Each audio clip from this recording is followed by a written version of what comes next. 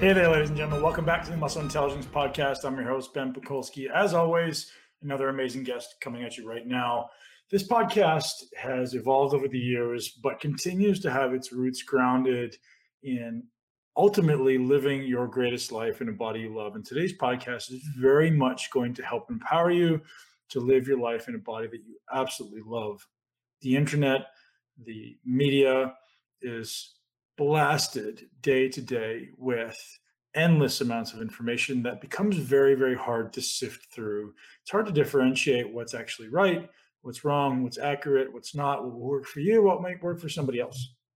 Learning how to make decisions in the fitness industry with your health outcomes ultimately is imperative to your success. Simply following a plan or following someone else's plan may not always work unless you're getting real-time, up to the minute changes and adjustments from somebody who is an expert. And today's guest is absolutely an expert. Luke Leaman joined me once again, a second-time guest of the podcast, to talk about everything to do with muscles and body transformations. An absolute wealth of information being passed to you through this podcast. And I know you guys are going to absolutely love it. Sometimes it can become challenging in the fitness industry to find people who don't only project their biases onto their audience, onto their followers. They have some agenda that they're trying to push, and they push it. And it is what it is. And Luke is definitely not one of those guys. The thing I love about Luke, he's a say it as it is kind of guy, and does an incredible job conveying complex information in a way that's relatively simple and actionable. So I know you're going to love this podcast. Today's podcast is brought to you by Optimizers. Their new product, P3OM, is absolutely imperative to boosting your immune system. So obviously, as you guys know, there's never been a bad time to boost your immune system. But right now, I don't need to tell you about the importance of a strong immune system, given the global health crisis spreading across the planet. So P3OM probiotics are incredible for digestion and nutrient absorption. They're clinically proven to pass through the gut. A lot of the products on the market that have to be refrigerated and otherwise aren't stable. Sometimes they die in transportation, they die on the shelf. P3OM doesn't need any refrigeration at all and continues to work. It's clinically proven to get into your gut where it needs to work and allow your body to actually benefit from taking these probiotics. So you guys should head over to buyoptimizers.com/muscle10. Take advantage of the 10% off that they're hooking us up with because you're amazing listeners of this show. That's BIOPTIMIZERS, buyoptimizers.com/muscle10 to get hooked up, 10% off. Now, that's not just P3OM, which is obviously the only probiotic I'm taking right now, but you can also get it off Mag Breakthrough, Masszymes, K-Pex, their amazing ketogenic product, and a whole list of incredible high value, high potency, high efficacy products that I stand behind. And my great friend Matt Gallant is the owner of that company. If you haven't listened to his podcast in the past, you should, and you will love it. He's absolutely brilliant. The guy's got incredible integrity, which is why we get behind by Optimizers. So enjoy the podcast. As soon as you're done, listen all the way to the end and leave us a review. And don't forget to check out buyoptimizers.com. Hey everybody, welcome to the podcast. I'm sitting here talking to my buddy all the way across the world in Australia, Luke Leaman. Welcome back, man. Nice to be here. This is good. This is weird. Last time we were sitting in a living room in Melbourne. Yes. And now we're halfway across the world. So, man, and without blowing smoke up your butt, I'm very grateful to have you back because there's very few people who I actually enjoy having conversations about muscle building with because most of the time it's the same stuff. And I like to talk with people who are pushing the paradigm and challenging things and thinking differently. And as we were just talking about prior to recording, I said, I was very interested in hearing your thoughts on periodization and programming because, I've been building a course and doing a mentorship and, I spent hours and hours and weeks developing my own years, obviously, developing my own thought process. But there seems like, and I could be wrong, there seems like there's very few people that are doing it in their own way, right? They're just kind of following what everyone else does. And as I said, modeling strength and powerlifting. And I'd love to explore how you approach periodization. And I'd love to talk about your course and love to talk about how you're mentoring coaches. But kind of just getting into, you started talking about percentage-based periodization. Yeah, I mean, everyone looks at the hypertrophy stuff as it's very, I don't want to say it. It's very myopic the way people look at it, right? 100%. And I think part of the problem is a lot of the evidence-based community where if you don't see it in a study, it doesn't exist. And so everyone keeps repeating the same thing, and everybody's learning things from the same places. So most of the time, with traditional periodization, you're going to see a percentage-based model or a rep range-based model. But that rep range-based model is going to be based on a percentage of 1 rep max. So whatever your 1 rep max is, then you can work down. And there's a lot of different rep max continuums. The one I used, I learned from Charles Poliquin, and it's very easy to memorize. So that's the one I teach, and it's within point whatever number from what everybody else uses. And so if we look at like traditional rep ranges, you're going to go 8 to 12, right? 8 to 12, that's typical bodybuilder stuff. So you look at those percentages being somewhere around 77.5% to around 67.5%, right? And they think that that's the only way to grow, but it's not, right? You've got progressive resistance, obviously. You can keep adding weight to the bar. You've got mechanical tension. You've got muscle damage. You've got metabolic byproducts will stimulate growth. So in that case, you're looking at inflammatory markers, right? The more inflammation I can create that I can recover from, my muscle is going to swell and grow. So there's so many different things that people need to look at. There's some theories on lactate producing growth as well. There's a lot of things you're not going to see really in the literature yet because it just haven't been studied enough, but people see it in empirical observation, and some people have measured it, but it's just not in the literature. Then you've got the factor of food and supplements, and you've got the factor of what's actually causing the growth. Is it myofibrillar growth or sarcoplasmic growth? And then people fight about that. And I think one of the arguments that people fight about is that you can't just have sarcoplasmic growth without having myofibrillar growth. Right. But in my opinion, you can have myofibrillar growth with no sarcoplasmic growth, right? Right. Yep. So, and then you've got various muscle fibers you're looking at. What are you really actually breaking down? There's a lot of levels, right? And that's what I say. Well, the more you know about programming, the more complex it becomes and the longer it takes. I often tell people that, like, hey, for me to write a 6-week program can often take 6 to 8 hours. And people are like, how is that possible? Because there's so many things.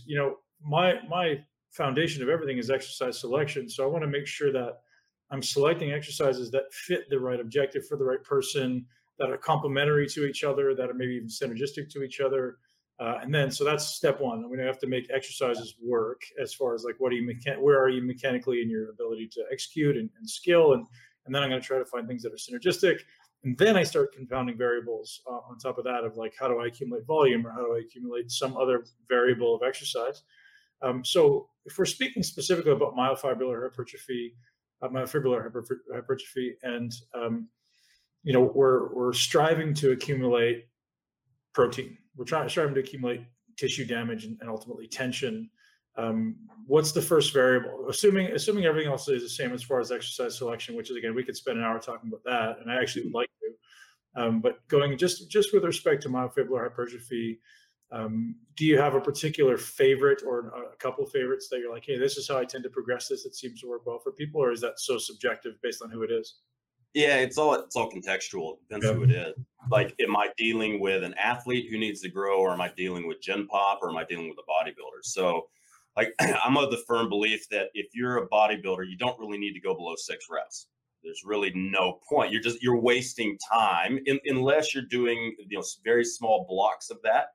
So I kind of like what Chris Aceto used to talk about, where he'd program 10 to 12 weeks of like hypertrophy, and then he'd throw in 2 or 3 weeks of maximal strength work to create density. And I think that makes a lot of sense, because increasing sympathetic tone is going to increase the density of the muscle, or at least the way it looks, because it's going to give you residual hardness from jacking up the nervous system. So just backing up 1 second, then by the sounds of it, you're a fan of blocks. So if I'm doing a hypertrophy block, like a 12-week block, I'm not mixing in multiple stimuli within that block. Typically, I'm like usually staying in this rep range.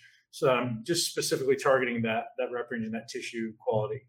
Yeah, so I still like to use more traditional types of periodization, but I don't get crazy with the extremes of where I'm taking them, right? So, when you're looking at various strength qualities, like, strength, endurance, hypertrophy, functional hypertrophy, maximal strength, super maximal strength. With that type of physique stuff, I usually stay in a pretty narrow block, and I keep it somewhere around functional hypertrophy, and maybe a little bit of strength endurance. What I would rather do, especially if they're a high level, if I want to build more volume and build more reps, I'd rather do that as a giant set or a tri set, more like Milo Sarcev type things, so that I can keep the reps kind of smaller, so they can have more weight on the bar. So I might use a mechanical advantage tri set, or I might use like a more of a GBC. I'll use GBC for muscle growth. The way I see it is that traditionally that's a fat loss protocol, but if we're looking at that with kind of some of the theories that are floating around about inflammation and lactate producing growth as well, well, then if I use a GBC and use excessive amounts of food and put them in a surplus, there's something to grow. Yeah. So if you could explain what GBC is, German Body Comp, and I don't assume the listener knows what that is. So it's basically it's something that Charles Poliquin came up with. It's based on the concept of peripheral heart activation. So they used peripheral heart activation as it was kind of the beginnings of circuit training. So you would basically do a lower body exercise, an upper body, lower body exercise, and you basically move blood around the body to try to force more lactate production.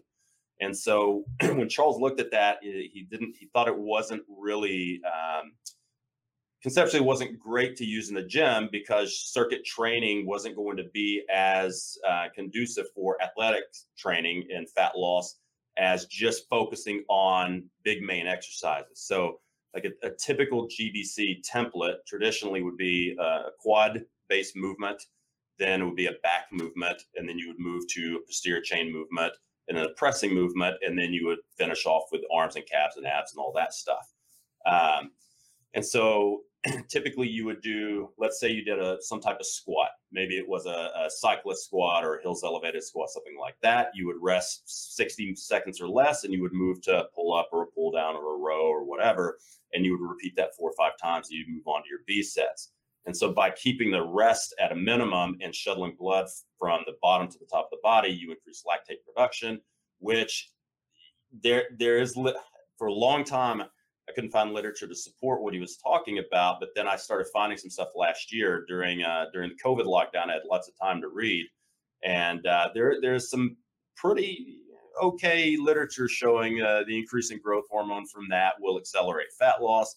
Now, for me, it's always been about just increasing work capacity and just getting more density in the workouts, and basically raising the heart rate and raising the VO2 max, which will elicit faster fat loss if you're in a caloric deficit.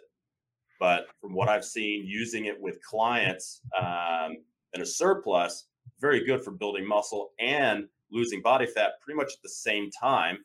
And from a time management perspective, it's pretty good, because most of my clients only have 2 or 3 days to train. So full body is really going to be the way to go.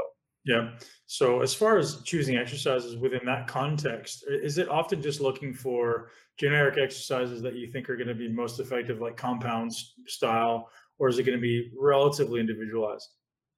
Yeah, it's going to be individualized. You've got to look at how's the client built. Are they built for certain exercises? Some exercise is going to be great for building quads. Some aren't. Like a back squat and a bench press, for most people, they're not great. A bench press isn't a great chest builder for people, but it's a great pressing movement. A squat is a great squat pattern movement, but it's not going to be as good at muscle building as something like a hack squat or a leg press. But it really depends on what I need to get out of the client. Most of the clients that I train here at our gym are Gen Pop. So we choose more movement-based stuff and more athletic-based stuff than we do bodybuilder, for the fact that I don't have a lot of bodybuilding machines. So our only thing we can do are front squats, back squats, overhead squats, low bar squats, box squats. So it's split squats. So everything's about squatting and the traditional barbell stuff. Sure. But if I'm training someone online and they've got access to a really nice kitted gym, then we're going to use a lot more machine-based stuff than I would in person at my gym. Very cool. So coming back to talking about staying within that hypertrophy range within a periodization block, how long do you usually recommend somebody stay in a block, or how long do you typically design it? And then within, let's say we're doing a 6-week block, how do you build progress into the weeks? So realistically, it's going to be dependent on, are you still seeing results? So if are still seeing results, I don't change the program. So the program week to week is exactly the same, or are they changing? Okay. It would have been. So if it's somebody who's really high level, like I train a girl from Chicago, Krista Carlson. So she's an absolute animal, and sometimes her goals will change. Like she's more physique oriented, but sometimes she wants to do some strength stuff. So then I'm like, okay, I'm going to do strength stuff, and I've trained her for about 2 years, and I know that she can do maximal strength for about 2 weeks before the shit hits the fan and she loses her appetite, she can't sleep and all, that type of thing. Yeah. So what I do is I write a 6-week program, but I go 2 weeks of maximal strength, and then I move her to a week of more metabolic or hypertrophy work with a little bit more aerobics and a little bit less volume. She recovers, and then I move her back to the strength work, and then back to the what we call more of like a least mode week. And that's how I do deloads. I don't do traditional deloads where if somebody's lifting really heavy, we just cut some of the sets out. Because what I've noticed is there's still that sympathetic neurological stimulus. You're just kind of turning it off. So it would be like if you were burning your hand on something and you started seeing your hand blister, and you just turn the heat down a little bit. Well, your hand's still getting burned. Why don't we put some ice on it instead? And I just totally made that up. So I hope that makes sense. But the way I see it is, if you're going to do a deload, just do a massive deload and switch the emphasis. So if you're doing something that's highly neurological, just move to something that's more metabolic for a week, let them recover, let their metrics get better, and then you can smash them again. Yeah. So that's interesting. So you basically, just the way I view it is, you're kind of taxing different systems, right? So the nervous system versus the muscular system versus maybe the energy production, like the mitochondria in the liver, the ability to clear lactate. So if you know someone is neurologically fatigued because of the sympathetic overdrive, switching to something that's more muscular based or more energy based, meaning going to require the mitochondria produce more energy or tax the liver, or just going to be a different system. Does that sound like it's in alignment? Yeah. Yeah, that's pretty much it. So, and everybody has their individual tolerance of things. Like I've always been a strength athlete. Everything's always been extreme, fast, heavy, violent type of things. Well, yeah, Texas high school football, right? But that's just the way I'm built, right? Yeah. I've got a jacked up nervous system, massive ADD. I've always been a big guy, even not when I'm training. I didn't train for 6 years, and I was still 110 kilos. So it's like, that works for me. I can go in and do twice a day, 5 days a week of 3-2-1 wave loading and be totally fine. But I can give that to someone else, and it'll crush them within a few days, and they'll be massively neurologically overtrained and they can't handle it. So you've got to, the art of coaching and what we should be doing is looking at that client saying, okay, when do your metrics change? When do your symptoms increase? Okay, now I need to figure out what's causing the subjective and objective data to just get screwed up. Because now I know you're overreaching. So now I need to pull you out of overreaching so you can super compensate and get bigger and faster and stronger. So that segues beautifully into a question that I had for you is, when someone comes into your world for the first time, or you've never worked with them, what are you looking at, maybe subjectively or objectively, to determine where this person is neurologically? So an example being, some people, tend to be very fast twitch, very sympathetically oriented. Some people tend to be slightly more slow twitch or more parasympathetically oriented, or anywhere on that continuum. Obviously, they may require different types of stimuli. They may recover differently. They may be able to subject themselves to more or less work accordingly. So do you have some means of assessing people, or is it just like, what do you look like and what's your athletic history?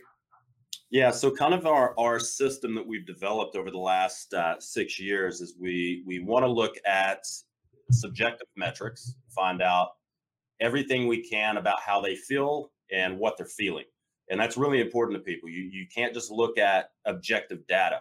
I need to know like how they feel about themselves, how they feel about, on our questionnaire, we ask things like, how do you feel if someone comments negatively on your physique? How do you feel when somebody says something positive? How do you feel when you go off your nutritional plan? How do you feel when you miss a workout? So we ask very subjective questions about that. And then other things like, how are you pooping on a scale of 1 to 10? How are you sleeping? How's your stress? What do you do for a living? How many hours do you work? So we're getting How all often do this. you make them answer those questions? Once? What we do is once, because we maintain so much communication with our clients. By 6 months into it, we know everything about them. So, and we know the tone of their emails and how they're talking to us on text or on video. Yeah. We can tell when we start learning those personality swings and those mood swings. And so we'll get a good pattern of how long we can keep them on certain things. And then we also get some objectives. So if they've got an Oura ring, we'll get some of that information. We use a lead HRV and a heart rate strap to get HRV, get morning heart rate, afternoon heart rate. We use body temperature. We use blood glucose if they'll take it. But a lot, we train probably 95% other coaches and other personal trainers. So they will get that type of data, like the blood glucose. But Right. most of your Gym Pop people aren't going to do that unless they're diabetic or pre-diabetic.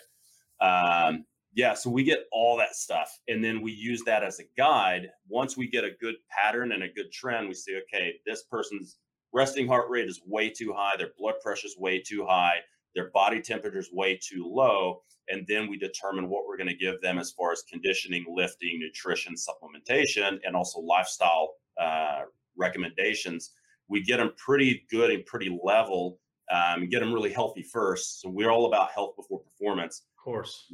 Yeah, we get them healthy first, then we start beating the shit out of them, and then we watch their symptoms. So if their symptoms go, crumble, okay, let's take some of your metrics for 4 or 5 days. If we see that those metrics have gone too far off their baseline, we know they're overreaching. It's time to go to a deload. And usually we see about a week, and then all of a sudden all their metrics get perfect again, and then we can beast them out again. So we get them healthy, and then we go from beast mode, then we go to least mode, and then back to beast mode.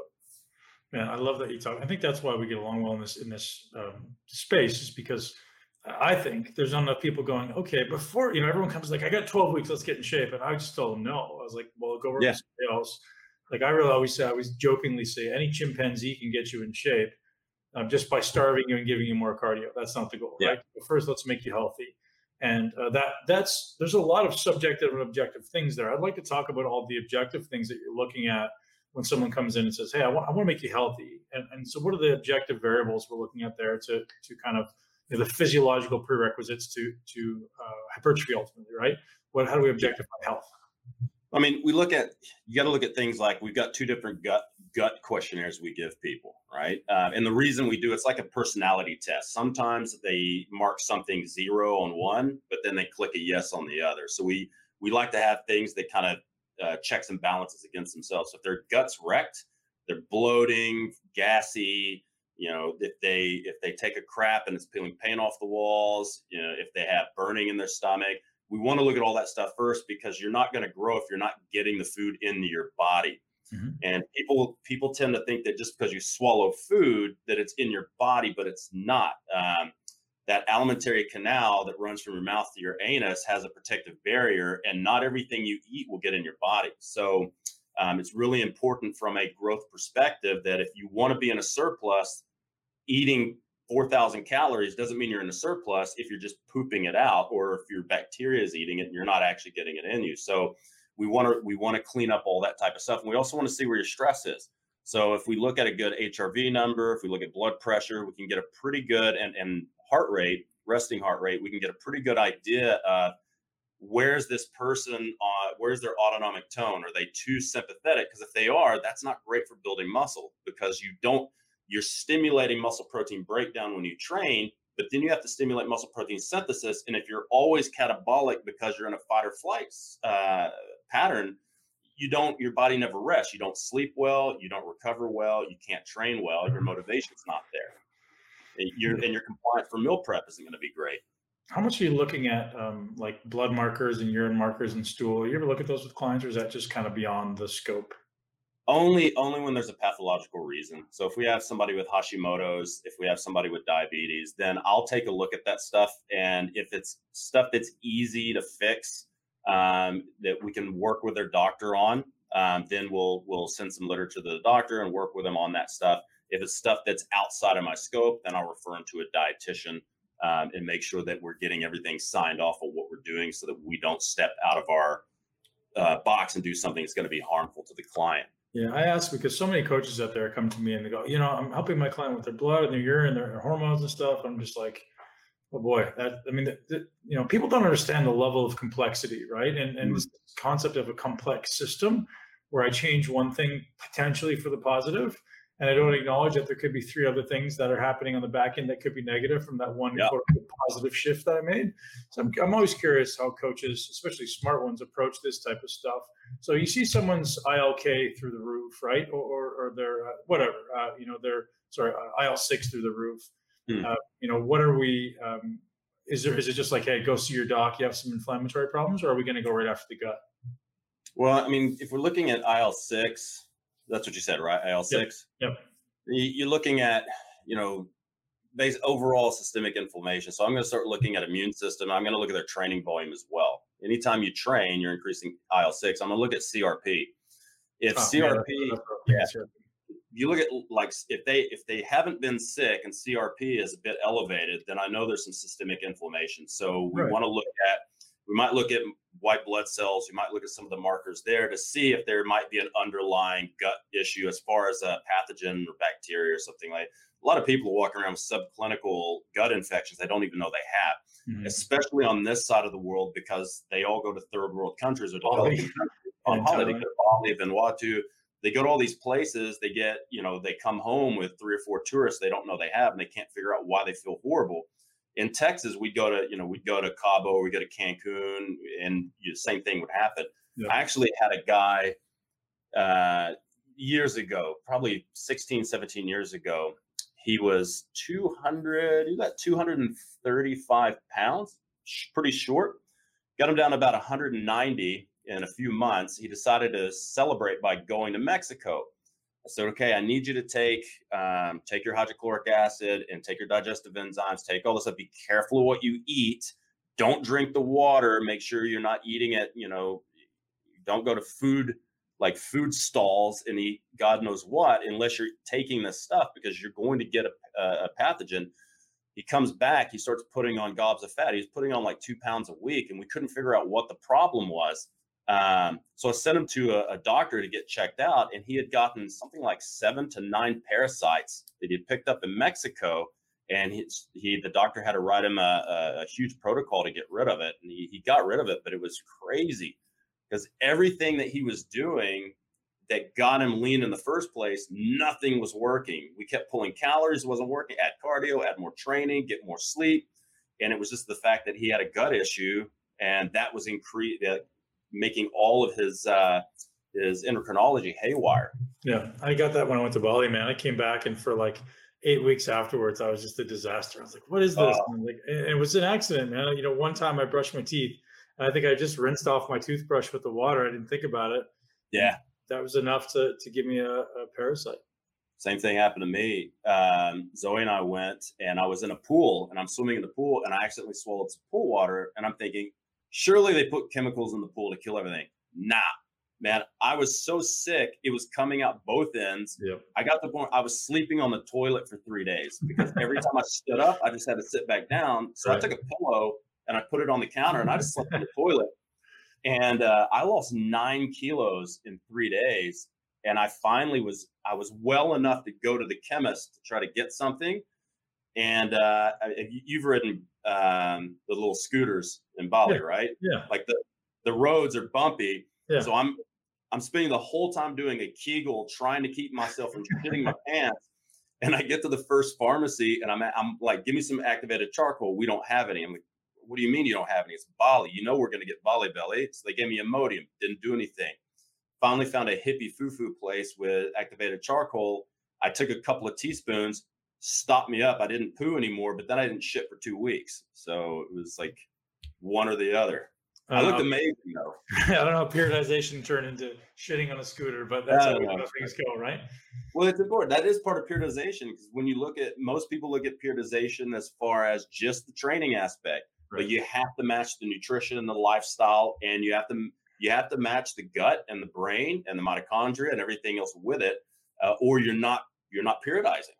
Yeah, how does the body adapt to the stimuli, right? And I often talk about this reality where if your training isn't your biggest stress, then you just can't respond to the training, right? So you have to look at like what are the interventions to start gaining control of your psychological perception to the stresses of your life. And if you're someone who's aiming to improve your physique and have the great physique, you have to create a life that ultimately allows training to be the greatest stressor. And that's, in my eyes, the only way you're ever going to adapt. Because I mean, I'm sure you get people who come in and they've got all these other things going on and they just don't respond as well. And you're like, well, that has to be an expectation that gets managed. Like, I have clients who I work with, they're like, I'm not responding really well. But they've got this and this and this and this that are probably greater stresses physiologically to their body. So no matter what type of training stress you're subjecting them to, their body just isn't prioritizing responding to that and adapting to that. It's prioritizing these other things. And I think that's a huge thing to think about when it comes to periodization that most people don't consider is like, what is the biggest stressor in your life, right? Is it finance? Is it relationships? Is it whatever, COVID? It could be a lot of things. Yeah, I like that. I like training should be the biggest stress in your life. That's actually a really good way of putting it. Like if you want results, then you're going to have to be stressed in the gym, but you need to be relaxed everywhere else. Yeah. We're just not getting the most out of it. Yeah, it's 2 hours of sympathetic and 22 of parasympathetic, and that's maybe like a ideal, but I think that's the way you got to contextualize it. It's like you're not going to grow. I mean, bodybuilders grow because they take excessive amounts of anabolics. I call it the ultimate autonomic override, right? It's just like no matter how much sympathetic arousal you've got, you're still going to grow. So that's why bodybuilders are able to grow. And people always throw that back. And they're like, oh, bodybuilders grow and they're always stressed. Yeah, but they're taking more gear than most people should ever look at in their life. But if you don't have that lever, you have to look at, well, what are all these mechanisms and interventions I could use to ultimately regulate the autonomic nervous system? I think people don't understand as well. The bodybuilders is they're taking also things you've never even heard of, and you won't hear for another 20 years. Unnecessarily, most of the time. Yeah. I mean, I lived that world for a long time, and like I would meet guys and they're like, I'm taking this and this and this. I'm like, what the fuck is that? And they train, and you know how they train, right? That's always the funny thing. It always seems like those guys, and this could be an overgeneralization, but those guys are the lower level bodybuilders. It's not usually the high level pros and the Olympic guys. It's the guys who aren't quite good enough, or the high level nationals, or the local bodybuilders who are taking exponentially more than everybody else. And they think that you got to take this much to get to the high level, but they don't put any emphasis on training. They don't put any emphasis on nutrition. They don't put any emphasis on recovery modalities. Or someone at my level, like I was OCD about that stuff, man. Like I was neurotic and about all these things. I was absolutely obsessed with what does my recovery look like? What's my nutrition look like? What's my training look like? And then this other thing was just an augment. And I don't say I was innocent. I wasn't an angel, but it certainly wasn't to the extent that I hear some of these other guys just abusing substances. Yeah, I never understood that because, I mean, I trained for 13 or 14 years before I ever took a steroid. And the first thing I took was Bravo T200 from Mexico, which was underdosed. There were, you get 8 mils in a 10 mil bottle. You didn't know what you were taking. It would cause massive bloat. And then we're taking Reforvit B, and we're going to Mexico and getting all this stuff. And then we started getting into the point where you had really high quality stuff coming out of Mexico. They got smart. They said, oh, these people they want steroids. We'll give them really high quality stuff. So they started doing that. And I was never a big cycle person. Even when I was 270 pounds, it was like, I took the minimal effective dose to get as big as I could. And then when that didn't work, I said, well, I'll just try more stuff. And all it did was give me more side effects, Yeah. So what are you looking at? If I say, Luke, I want to be a pro bodybuilder, what are all the boxes that I need to check as being things that are essential to my success? Well, the first thing you need to look at is, do you have the genetics to be a pro bodybuilder? Just because, and the thing is, just being able to get big isn't enough. You have to have, there's a certain bone structure you need, a certain joint structure, there's certain tendon length you need, or your muscle just aren't going to look good. So that's the first thing. So let's put that aside and say, I want to make the most of my physique. Like I want to be the best me I could possibly be. Yeah. The first thing is take as little gear as you need. We're talking gear too. You're going to be a pro, right? Well, even before that, let's say before we get to that level. Okay. Before that, number one, make sure your training is sound. Make sure it makes sense and it's conducive to what you want. It's specific to the adaptation you're looking for.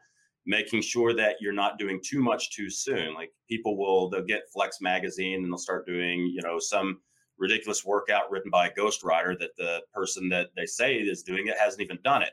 Yeah. Like don't hit yourself with a nuclear bomb when a BB gun is all you need at first. Save the big stuff, save the advanced stuff until you have a good foundational concept of just getting really good at basic stuff, and taking your time and understanding that this is a process. You're not even going to be a good amateur bodybuilder for 4 or 5 years. They think that, or longer, they think that, okay, I'm just going to start training and in 3 months, I'm going to win my first show. That's not how it works. That's how Instagram makes you think it works, but that's not how it works. It was 8 years of training for me before I ever even thought about stepping on stage. And even then I thought I wasn't ready. That was the time back then, right? Like when I was a kid and we were getting into bodybuilding, people would train, they would train for 10, 15 years before even thinking about jumping on stage. Now people think they can do it in 10 weeks or 10 months, and it just doesn't. Gratification. So before you go into other stuff, I want to kind of decode this a little bit and dissect this a little bit. So, start with what you're saying, like make sure you kind of get by with the minimum effective dose. What does that look like? What are your kind of priorities and pillars for someone with just respect to training? Like, what should I be looking at? Is there specific skills I should be good at? Is there a specific periodization that I should be looking to implement? Okay. What you say is like foundation? I think from a training perspective, I've got a saying, like, if you're looking at bodybuilding, you're sculpting, right? You're making a biological sculpture. Mm-hmm. If you look at how someone makes a big statue, they take a big piece of granite. So they hit a quarry with a piece of dynamite and they make a big fucking rock. Mm-hmm. So the first thing you should do is just put on raw size. Just take time building everything big.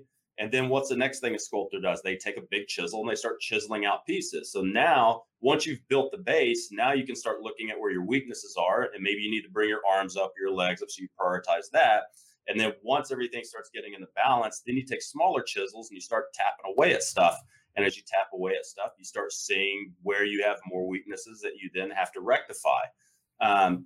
But I think that so does it just look like getting fat? Does it just like get as big as you possibly can? No, absolutely not. And that's the one thing I was about to say next. You don't, the fatter you get, and now this is something I can't prove yet, but it makes sense to me, right? So if we look at the ways that we trigger anabolism, part of it's insulin and growth factors, stimulating insulin receptor, getting amino acids in the cells. But the fatter you get, the more inflammatory chemicals you're going to create. Of course. And those inflammatory chemicals are going to desensitize the insulin receptor and other growth receptors. So you get to a point where the bulking gets too far and you're too fat to get big without drugs. Yep. And a lot of the guys that get big, and they're a little bit fatter than they need to be, like some of the world strongmen and some of the big bodybuilders, people don't understand. They're taking drugs to override that process. But, if you're looking at it from a purely physiological perspective, you don't want to push yourself to the point where now you're not growing correctly or the right tissue. You're getting big, but it's not the big you want. Mm-hmm. So you want to make sure you don't get too fat. I think that, once you can't see the shadowing of your abs, you probably need to do a mini cut, right? So I think once you start getting close to 20%, and that's being very conservative, not being conservative, it's being very liberal with it. I think people probably shouldn't get much above like probably 16, 17% before they need to cut a few percent off. And what's crazy to me is it's so easy to cut a few percent of body fat off. You can do that in 2 or 3 weeks, especially if you're coming off of a big bulk where you're set at a perfect time to lose weight. There's no reason to push into the 22, 23, 24%, which a lot of guys do. And I think they're in denial about how fat they are, which is easy to do when you look really good in clothes, and you look massive in clothes. You look and people are commenting on how big you're getting, mm-hmm. And then you don't think to look at yourself. And then one day you look in the mirror and you're like, oh shit, I've taken this too far. And you look down, you can't see your dick anymore. Like you've gone too far. True story. So speaking of training, do you have an approach to how you might choose exercises for someone in that scenario? Meaning, Are there certain ones you think like, hey, you need to get really good at this, this, this, and this if you want to build that? Yeah, I think, getting good at the basic stuff, getting good at squat pattern, getting good at pull patterns. I mean, it's gotten really trendy these days. I don't know about your view on this stuff. People are like, oh, the front squat's not great for bodybuilding, back squat's not great for bodybuilding, just use machines and all that. But realistically, Ignorant. to me, it is. It's taking a very myopic viewpoint of the stuff. And the thing is, like, some of the biggest growth stimulus stuff you can do are these big compound movements. Sure. And as far as keeping the body, if they're done correctly, the body has made them do those patterns. I've got a very specific response to that. And I think it's the most logical I've ever come up with. And so you know people as well as I do. And I can think of someone offhand that we both know, but I won't mention names, who can, let's say someone can do a 9-plate hack squat, super strong, like unbelievably strong, crazy leg extension, but they don't squat. Let's say they can do a 9-plate hack squat, but they're doing a 2-plate squat, right? What does their hip mobility look like? What does their spinal mobility look like? But without even having to see it, someone who can, if there's that big of a differential between what I can hack squat and leg extension, what I can squat, by definition, my hip mobility is shit, and my spinal mobility is shit. We know that. Yeah. So the way I view that is internal stability versus external stability, right? So external stability with a hack squat and leg extension, I have a machine or apparatus there to stabilize. Therefore, the musculature of the hip, pelvis, and spine isn't required to do work. It's just turned off. So I'm getting really good at this extension pattern, and I have nothing at the hip that's able to stabilize. So the quad obviously originates on the hip. So if I want to generate stability at the origin end, I need to have the muscles there working. So if I have that much of a differential between a squat and a hack squat, I know your mobility is going to be poor. I know your spine is going to hurt. I know your hips are going to hurt always. Like, these are people who are constantly get injured. So the way I view the necessity of squats, lunging, and front squatting is whether or not, irrespective of the fact that they're a good or a bad exercise for muscle building, to me doesn't matter. What matters is, do I have the ability to generate a near equivalent internal stability with my musculature as I can external stability with my apparatus? Because as those things scale, I'm going to have improved internal stability. Therefore, I'm going to have improved mobility, because I have to have mobility to access the position, or otherwise I can't squat. So when I see someone that's got a big differential there, I'm literally going to pull them off the leg extension and the hack squat and go, hey, you're not allowed to do that anymore. You got too much horsepower, not enough steering wheel, right? So your alignment's going to be broken because we hit the gas pedal, something's going to explode. And so that's kind of how I view the necessity of squatting and front squatting. Again, I think it's a useful thing to do for muscle building. For some people, I would definitely argue that hack squats and leg extensions are better as far as direct isolation to a muscle, but it can't be in isolation. It has to be both of them growing in tandem. Yeah, and the thing is, like, in the last 5 years, I've gotten into the manual therapy side of things. So I do fascial stretch therapy, I do massage, pen and stretch, neurostim, all this stuff. And the bodybuilders that are the most fucked up are the guys who don't do full range of motion, and they never do squat pattern.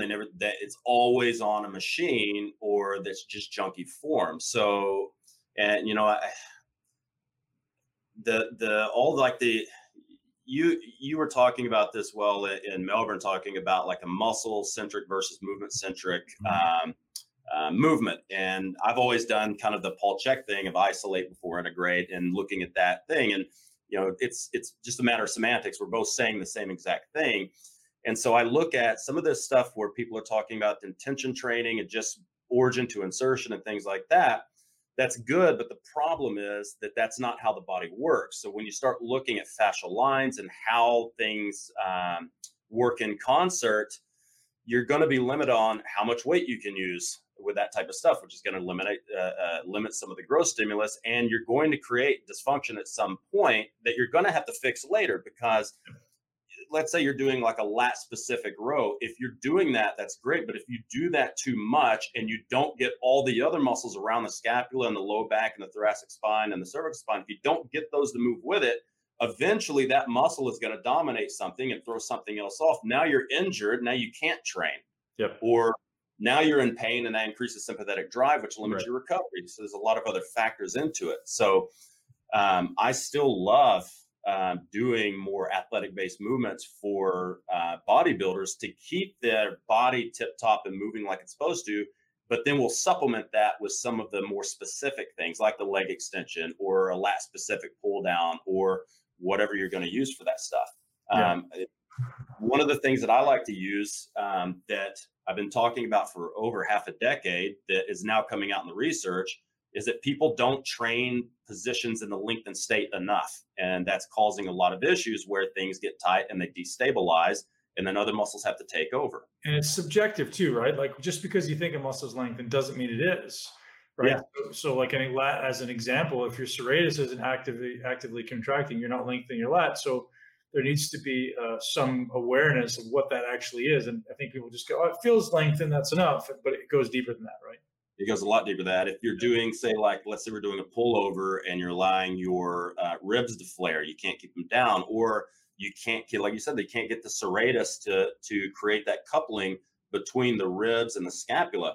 And if you don't keep that stuff locked in, then you're getting fake length on the lat. The lat's not actually lengthening out. You're going to have to figure something else out, or you need to kind of regress back and start working on those smaller muscles around the ribs and the scapula that people don't take care of, especially bodybuilders. Like most of my bodybuilders, they're doing shit tons of serratus work. We're doing a lot of stretching. I know stretching, everyone hates stretching, but if it works, it fucking works. And so we're doing a lot of stuff for either soft tissue on the subscap and the teres minor or teres major, in concert with trying to strengthen the serratus anterior and get all that stuff pulled back into place so they eliminate shoulder pain. Yeah, I think people don't acknowledge what lengthened muscle is. Like even at a pec, like just because you're at the bottom of a fly doesn't mean you have a lengthened pec. Like if you're not externally rotated at the shoulder, you're not actually lengthening your pec. And when I started incorporating that stuff, years ago, pain just went away, man. I was like, man, and the way I equated in my brain is the greater the distance, the more the body is dependent on kind of proximal stability or generating proximal stability, right? So if the weight's close to me, the body is kind of less dependent or requiring less proximal stability at the joint. So as I get it further away from me and I get that muscle fully lengthened, it's almost requiring this 360 degrees of stability, right? So it's like balancing joint forces. So rather than just saying one thing is going to be hypertonic and trying to compensate for something else in the back that's not working, by taking it to that almost like vulnerable length of that muscle, of the agonist muscle, now requiring the antagonist to activate and turn on and create more tension as a means of stabilizing in order to generate torque in the opposite direction. And as soon as I started doing that, I was just like, man, I feel like a newborn baby with my joints.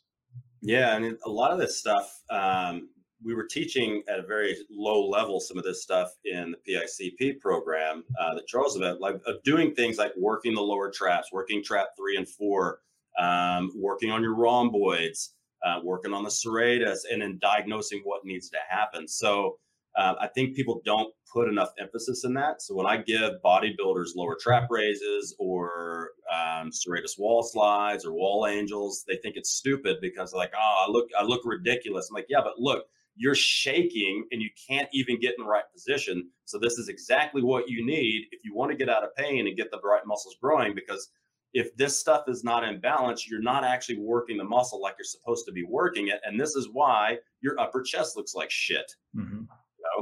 Yep, dude, so much wisdom there. So coming back to, that kind of went down this path of, what training might look like for people in the beginning. And I guess to summarize for the listener, it's like, making sure you're getting full range challenge ultimately, like training the length and range, making sure you're doing your basic compounds, making sure you can ultimately access full range of motion and then stabilize full range of motion. Seems like, you and I are talking the same language as far as what the prerequisites are for hypertrophy in the gym.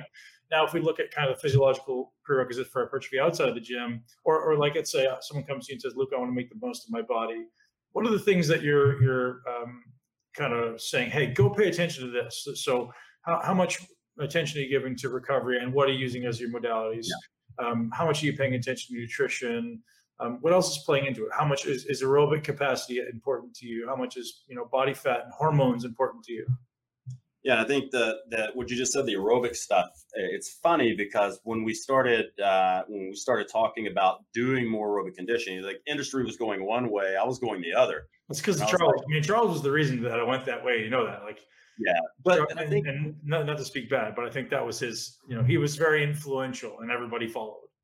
I think too, like people misunderstood what he was saying, right? Because they weren't putting in the context. He trained high level Olympic athletes, and almost all of them were shot put, you know, discus. They were mainly strength stuff, weightlifters, and that type of thing.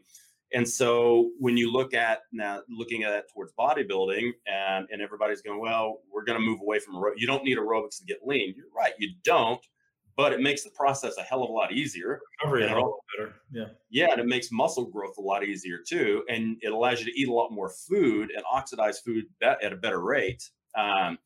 So yeah, it was funny because I started making Poliquin coaches do aerobics, because when I left Poliquin group, I had all these coaches that came to me. And this is how I figured out all the metric stuff. I was looking at these guys, 8-pack abs with veins in their forearm or veins in their elbows and fingers, right? They looked fantastic. Their hair was falling out. Their thyroid was dysfunctional. Their testosterone was low. They had all these issues. They couldn't sleep. They were convinced they couldn't have a carbohydrate without getting fat. They had all these issues, pre-diabetic. It was nuts, but they looked phenomenal. And so I started taking all these metrics and looking into it. I'd have guys with a resting heart rate of 85 to 95. Their HRV would be like 48. Their blood pressure would be 150 to 200 over 100. As I started thinking about this, what's the one thing they're not doing? They're not doing aerobic conditioning. So I started making them do that. The metrics all got better and they all started growing. And that was the first thing they started telling me is my lifts are going up and I've put on like 3 kilos of size in the last 6 weeks. And I'm getting leaner. I don't understand it. And I can eat 500 or 600 more calories. And I'm like, So then like, okay, let's create a system around this stuff.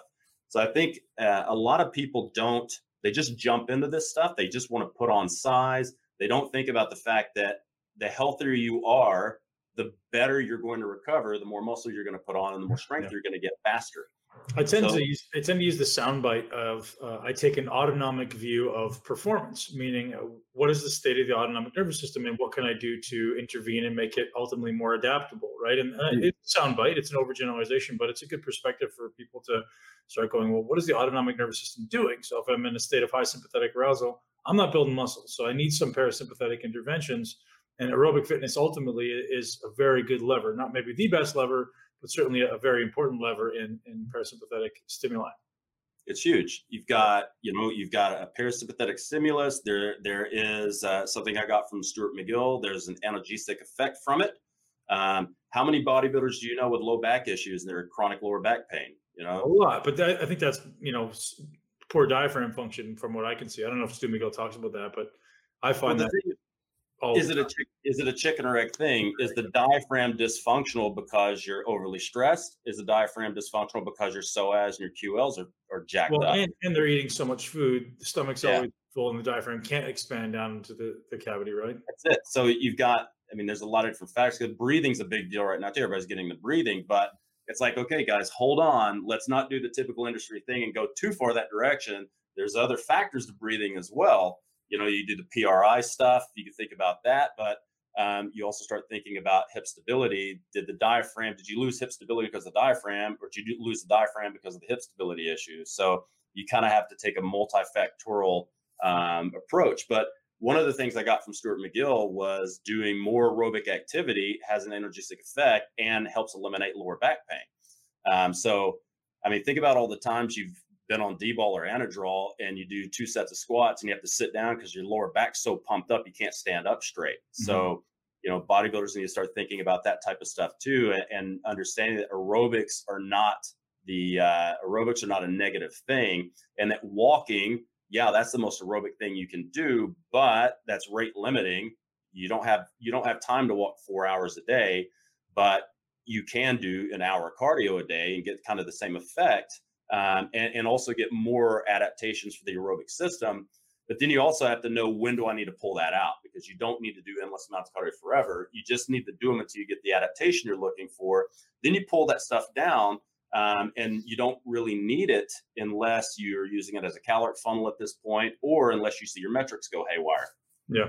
And then your body, when you pull it out, your body responds like a sponge, right? I always say, like, you're kind of wringing out the sponge and then you let it go and it's your body just responds. And you get people putting on 10 and 12 pounds in 3 weeks, so, 5-6 kilos in 3 weeks, and it's all muscle, and they're mind blown because your insulin sensitivity is optimized, your androgen sensitivity is optimized, your recovery is amazing, your recovery. So that's, again, a point that important to acknowledge is aerobic fitness is the key, or one of the key predetermining factors of your recovery between workouts, but also between sets. And Yeah. you get a lot of bodybuilders who take 5-10 minutes between sets because they simply can't recover. And just doing a little bit of work, a little bit of aerobic work, allows you to increase the density of the workouts without increasing the perceived exertion. So therefore, you're getting more ultimate work in less time. And I think that's just such an ideal circumstance, as well as then recovering more rapidly between workouts, which, again, get back in the gym faster. Why wouldn't we be doing aerobic fitness almost 3 and 4 times a week? I think it would be a good foundation for most people.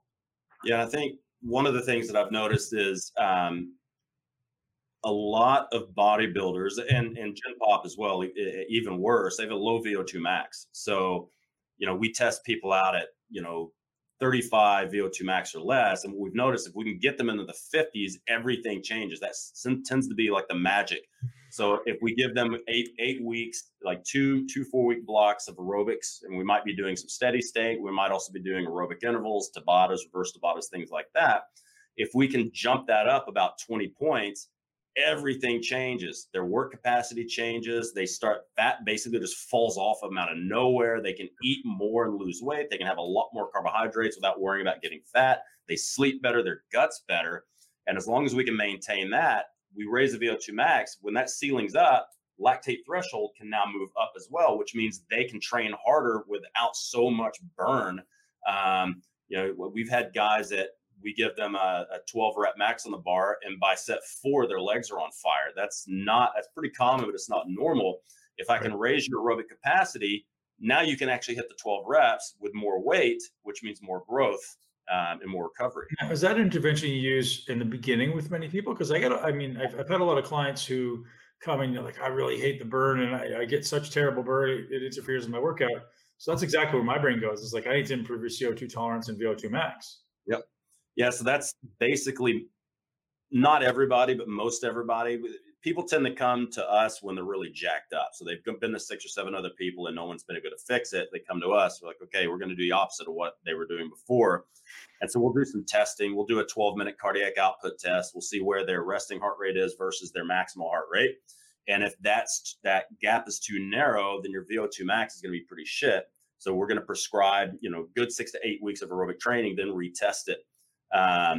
Because there's no point just jumping into a specific physical routine if you're not healthy enough, and generally you're not prepared for it. So we'll go through pretty heavy amount of aerobics initially, and it's different, right? Most people put the aerobics at the end because they're chasing calories.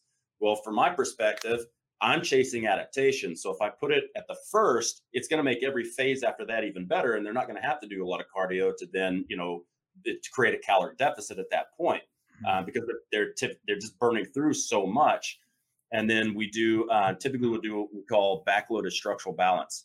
So this is where we do a lot of unilateral stuff. Most of the stuff is training in the lengthened ranges. We'll use stretching in the workout. If we've got a kind of a concept of, if we look at things that are too tight, we need to loosen those up, and then we need to strengthen them in their new range of motion.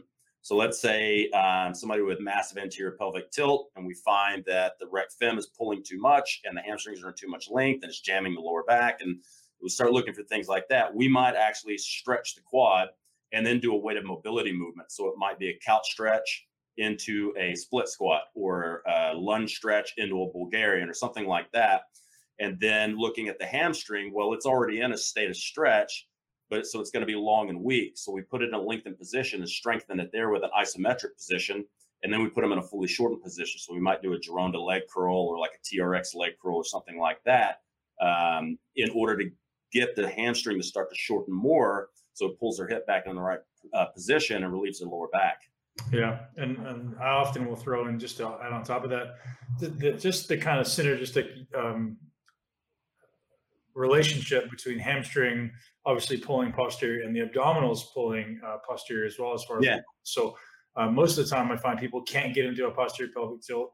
One, hamstrings are obviously weak at all lengths, and typically the rectus as well, because of that default anterior pelvic tilt. And doing those two things synergistically, sometimes even with just doing a glute bridge, but pulling into the posterior pelvic tilt, seems to be a good way to teach people kind of positional control. Yeah, and then thinking about when people do glute bridges, unless they're instructed correctly, they just basically raise the hips. They don't think about, okay, you've got all these muscles that are creating a force couple. So it's not just about, I tell people to think about their ass cheeks like two corkscrews, and you want to try to screw them up, but then you also want to try to pull the ASIS towards the ribs. Right. So we've got to learn how to get the lower rectus abdominis and the obliques to create posterior tilt. It's not just about the butt, it's about the butt's relationship with everything else. So what I'll tell guys is just try to take your dick to your chin, right? That's what you're trying to do. And in order to do that, you're going to have to pull with your abs. And women, I tell just more metaphorically, imagine you had a penis and you're trying to lift a towel with your penis, because they've all been with somebody. If they're straight, they've all been with a dude who's gotten a boner and put a towel or a hat on his dick and lifted it up and down and made a joke about it. That's kind of a universal thing. Right. But I think that's amazingly useful, because I mean, from my experience, 75% of the population has an excessive anterior pelvic tilt and has no idea how to fix it. And I think it's mindlessly going after hamstring contraction without acknowledging lengthen and shorten positioning, mindlessly going after glute contraction without acknowledging the additional function as well as hip extension in ultimately anterior pelvic tilt or posterior pelvic tilt and external rotation.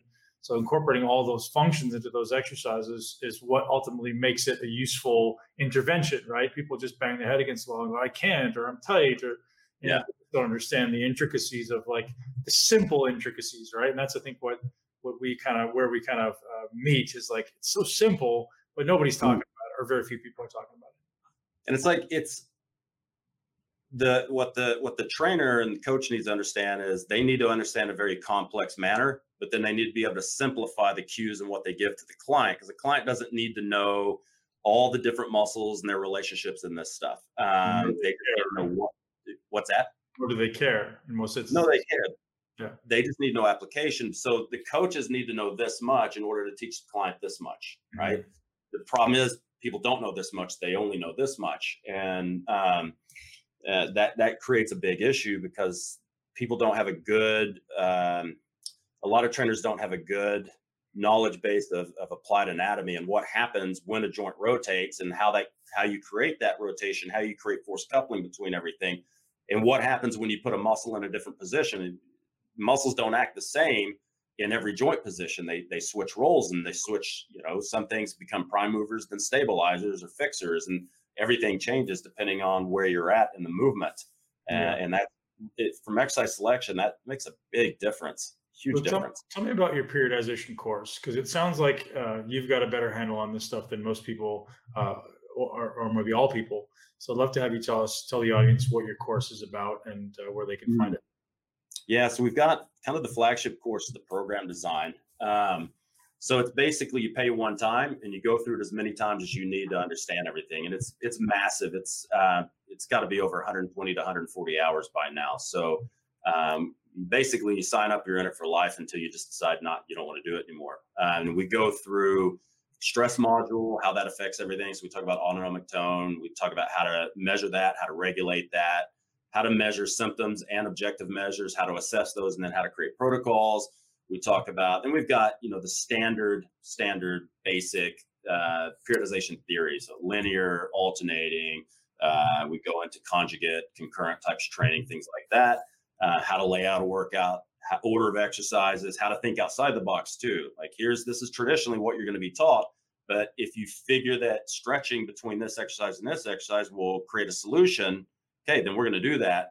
But you're only going to know that through the assessment modules. So there's a couple of weeks of assessments where you go through manual muscle testing, length tension, looking at joint, where somebody should be, when the joint's in a certain position, how to assess that, and how to interpret all that. And then we go into conditioning as well, how to lay that on, and long-term program design. Yeah, that sounds awesome. I wrote, so I do a mentorship, and I wrote a 63-page doc on programming, and then a separate 27-page doc. So I got this 90-page document on programming, and I'm just kind of like, what am I going to do with this? Like, does anyone actually want to read 90 pages of programming? But now it makes me feel better that you've done 140 hours. Yeah, I mean, we've done everything on video, right? Everything's on video. And it took, it's taken us years to put this stuff together completely. We just added a sales and marketing thing that we hired somebody else to put in for Nice. us. And we're not big on the sales and marketing stuff because it is important, but it's important after you know what the hell you're doing. Sure. And that's what my mentorship is, man. It's like, I'm going to teach you how to do stuff and sales and marketing. Once you're a good coach, people just come to you. That's so it. I think, That's it. Like in the mentorship I do. So I've got a private mentorship thing as well. That's about 42 hours. And the biggest thing from that, the people that have done all of our stuff, they've done foundations, program design, the mentorship, they easily triple or quadruple their income without, I don't teach them I'll teach them sales if they want. I'm not good at marketing. I can teach you sales, but the main thing is you get such good results that you end up on a waiting list.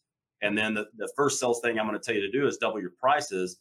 And then they're on a bigger waiting list, and it's just because they're getting better results. It has nothing to do with them doing fancy Facebook ads or any of that stuff. Yeah, one of the things I do in my mentorship is accountability, man. Like I'm keeping you accountable to being a better version of yourself, and I think that in of itself, if you taught them nothing else, would allow them to be better coaches because they're the rubber meets the road, man. It's like, are you setting goals? Are you achieving goals? Are you training hard yourself? Are you proving to yourself you're capable? And then you start to understand, like, yeah, I can do this stuff. And when you believe that, now you become inspiring. And obviously, then I'm building a skill set on top of that. But I think the number one thing that I find, or a lot of coaches are missing, is they don't do it themselves. Like, so there's this interesting dichotomy that exists in our community. And I think we briefly alluded to this. Is like you have the theory people over here, and you have the practice people over here, and it doesn't seem to be enough of this, right? There's a very small group of people who are doing theory and practice, and those are the ones that set themselves apart. And when you apply what you are learning and you practice what you preach, you become a valuable asset. If you're just someone who reads books, you're an asshole oftentimes, right? Like you have this great theoretical knowledge, but you just have a big ego because you think you know what you're talking about, but you don't have the fortitude to apply it. And that's just so common in what we do. And that's why there's this separation in the science community, quote unquote, the data driven or the whatever the hell they call themselves now, as compared to the people in practice. And I think, there needs to be more of the intermingling where the rubber meets the road. Yeah. I think like one of my mentors, Dr. Laurent Bannock, I think he says it best. He's a PhD and he works with athletes. And he says, look, I'm not evidence-based, I'm evidence-informed. So if they see that stuff's working, they're going to use it and then they'll test it in the field.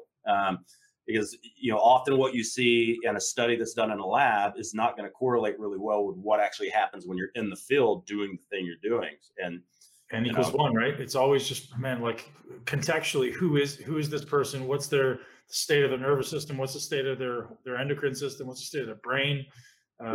Muscle lengths, mechanics, so many considerations that, you're looking at, man. So dude, it's been an absolute pleasure and always is. And I'm so grateful for that. The fact that you're teaching people and making this fitness industry a better place for coaches to ultimately apply your knowledge and then make it their own. So Luke, thanks, man. I appreciate it. Oh man, it's, realistically, it's not really my knowledge, right? It's everybody I've learned from, know. But you're totally, man. But like all of us, it's a unique synthesis of everyone else's information applied to a very specific context, right? Because like no one has your experience, no one has your brain. So you're taking all of this information in the ethos and going, boom, I'm going to put this into this specific application. So ultimately it is yours, right? I think it should be, you give credit where credit is due. Yes, we stand on the shoulders of giants, but nobody has your unique perspective and ability to apply it where you do.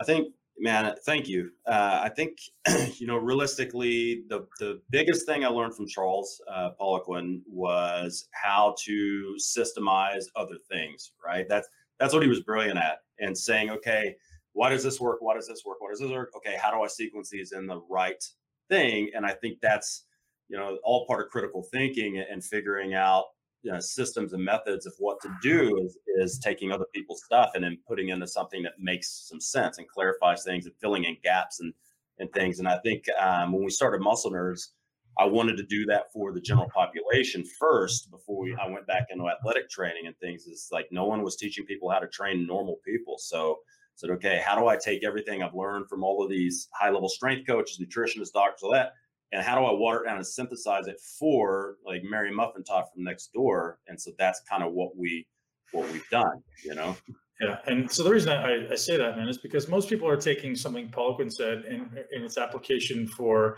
strength training or powerlifting or athletic training and applying it to hypertrophy or applying it to Gen Pop. And it doesn't apply. There has to be some thought process and some context applied.